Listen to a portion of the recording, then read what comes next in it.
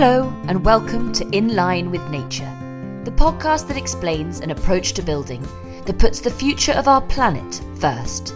With me, Hannah MacInnes. In this series, I talk to experts about modern-day construction, its impact on the natural world, and why the time for change is now.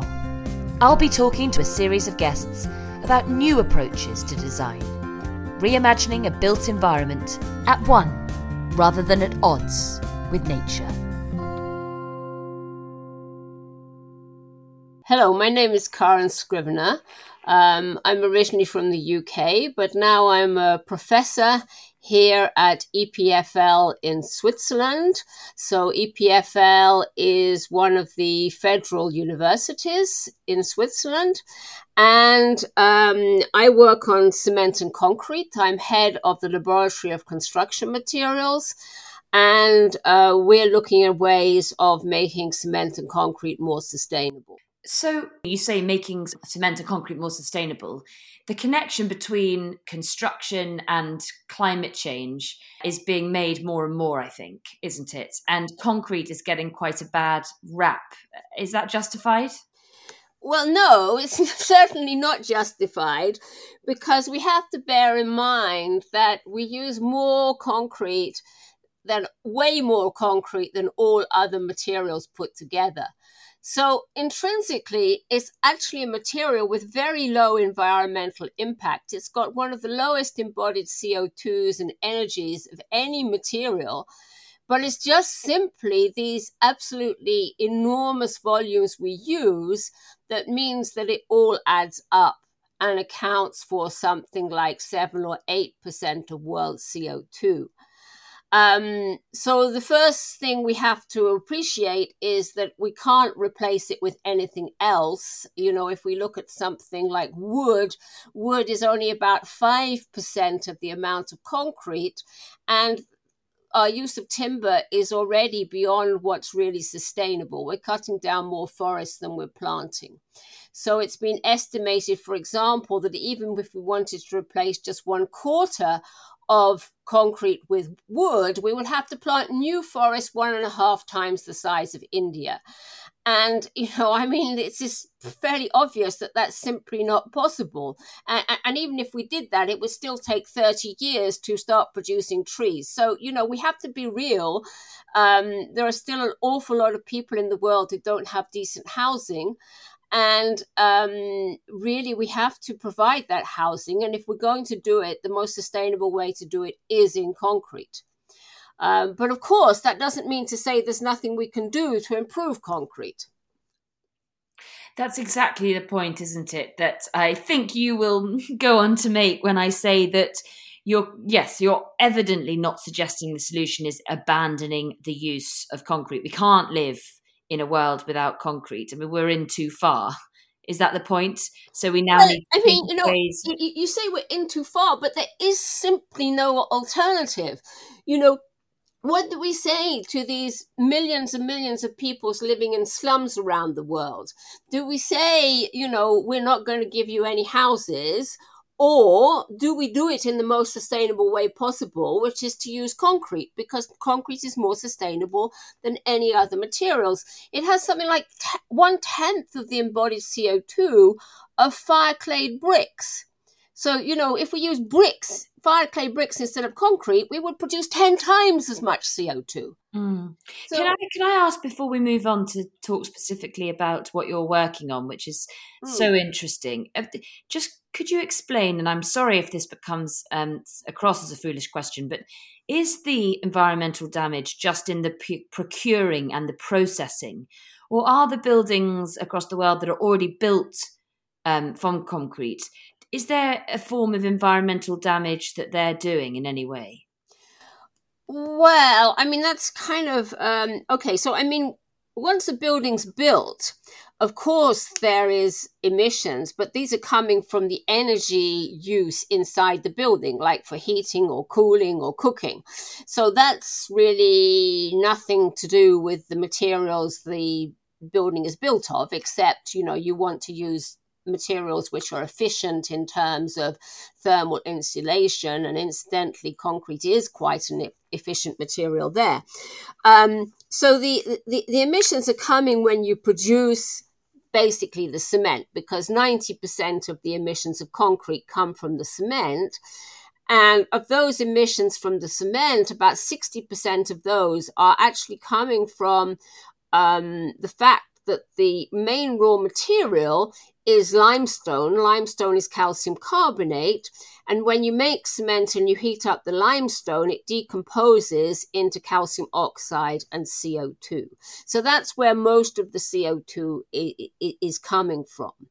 And that's happening when you produce it. Now, the concrete actually will slowly reabsorb that CO2, but that doesn't kind of help you that much, because it may take 100 years to reabsorb it, and you've emitted all the CO2 at the beginning. So could you tell us about what you're working on? What is the solution? Well, there's many things we have to bear in mind. First of all, we have to realize that more than 90% of cement use is in emerging or developing countries. So it's no use having some ultra sophisticated solution that can't be used in those countries which are using the most cement. Second thing is, we are confined by the materials we have available on Earth. And it's always remarkable to realize that just 8 elements, which are oxygen, silicon, aluminium, iron, calcium, sodium, potassium, magnesium, those 8 elements make up more than 98% of the Earth's crust. So that really confines the chemistry we can work with. Now, I said that, most of the emissions come from the cement part. And what we're doing is substituting as much as possible of the conventional cement with other materials with much lower CO2 emissions. And this technology has been developing for some decades, but the most used substitute materials today are fly ash, which is coming from burning coal. And of course, we have to stop burning coal because that's producing more CO2 than anything else. And slag, which is coming from producing iron, which is also a very CO2 intensive process. And even today, the amounts of these substitute materials we have are really quite low compared to the amount of cement. So what we've done was really to analyze what else is available. And the only thing that's really available in the kind of quantities we need are clays. Now, clays can be what's called calcined. Calcined means heated up, but we don't heat them anywhere near as high as we do to make cement. So there's relatively little energy coming from that. And the kind of clays you want are really extremely widely available everywhere in the world, and especially in those countries where the demand for cement is highest. So we put together this calcined clay with limestone, and then we can substitute 50% or more of the conventional cement. And that means we can lower CO2 emissions by up to 40%. Gosh, so that really is a big, that's a high percentage. Yeah. And you have been doing this in other countries, and you have examples of various buildings and examples of using this around the world. So what are the obstacles then to it being rolled out at scale? Well, yes, this is what everybody asks. And unfortunately, the main thing is just the inertia in the industry. It's an industry where you're reliant on very high volumes and low profit margins. And this means that people are very reluctant to make changes. They just want to keep doing everything exactly the same as they've been doing. So it does take a lot of energy to persuade people to change, even though in the long run, they can actually save money, because making this LC3 is actually cheaper than the alternatives. So it's been a sort of uphill struggle, but now we're really getting a lot of interest. We've importantly managed to change standards both in India and in Europe, and that's really opening things up. So we already have people producing in Colombia, in Ivory Coast. Several other countries in Africa have plans to implement this in the next 1 to 2 years. Also quite a lot of producers in India, and also here in Europe. There are quite a lot of people who have done trials this year and probably will start producing next year. So the inertia that you talk about, is that coming from a government level, or is the responsibility for this and for the change and for embracing these new products, is that for the construction industry and for architects? No, I think it really starts with the cement producers. The cement producers are the people who are reluctant to change. And, there's been really very little, and there still is in most countries outside Europe, there still is very little pressure on people to change. As I've said, because we can persuade people that they can save money by doing this, people are starting to change. And then we've got to they've got to get this taken up by builders and by architects. But generally, builders and architects are extremely interested in low carbon solutions. So I think once people start to produce, it will be taken up quite quickly.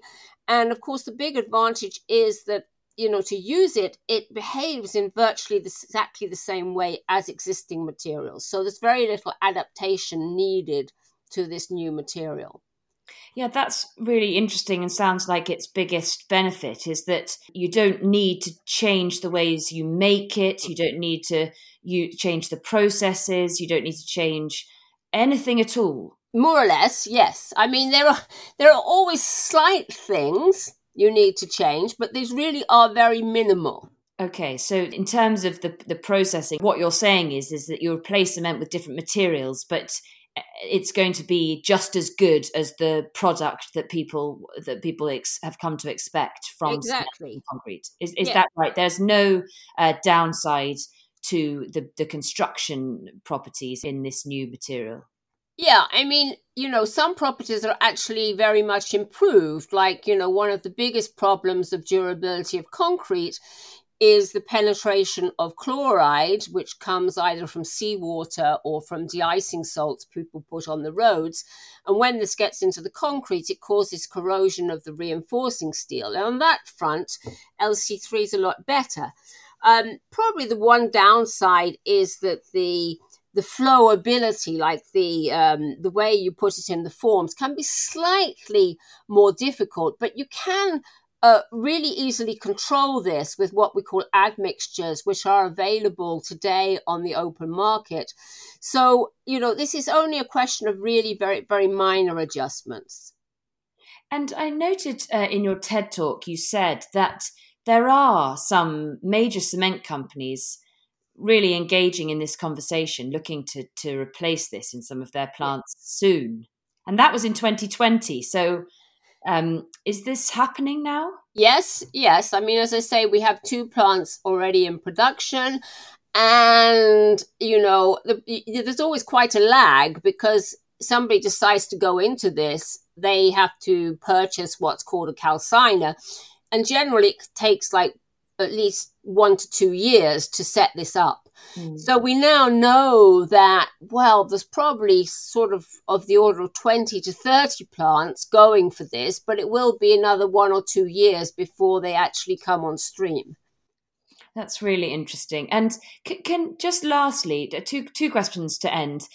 Is there anything that consumers, tenants, house owners, homeowners can do you think, to kind of speed the process along, to kind of get rid of this inertia that's stopping things happening that would ultimately benefit us all from improving CO2 emissions? Well, I think, the more people ask for these materials, the better.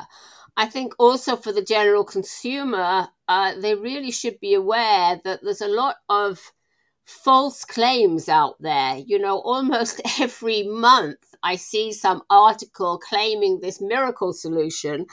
And I think consumers should be aware that, if somebody's claiming something that seems miraculous, they should be suspicious. Sometimes people think that our solution is unexciting, but the reason it has the potential to go so far is precisely because it relies on tried and tested technologies and can be used by everybody in exactly the same way.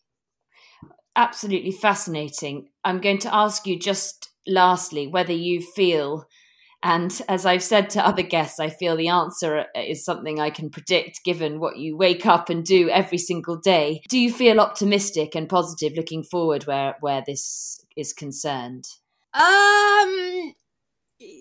I think the problem is so challenging that sometimes one does feel very daunted by it. I think we can make a huge impact with this LC3, but we also have to make a lot of impact in a lot of other fields.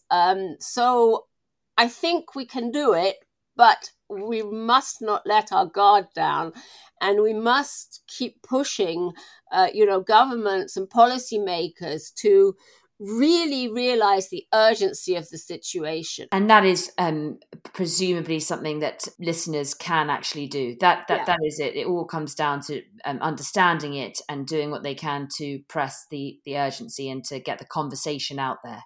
Exactly. Which I hope we have been doing right now. Karen, thank you very much indeed. It's really fascinating hearing about that, and I'm really interested to see how it all progresses. Thank you. Well, thank you very much. It's been a pleasure talking to you. You've been listening to In Line with Nature, brought to you by the Cloisters Forum, hosted by me, Hannah MacInnes, produced by Claire Heaton, and supported by the wonderful team at the Cloisters Forum. We'd love to hear your thoughts, suggestions, or any questions you might have about the episode. Just send your email to podcast@thecloistersforum.com and make sure to tune in for our next instalment.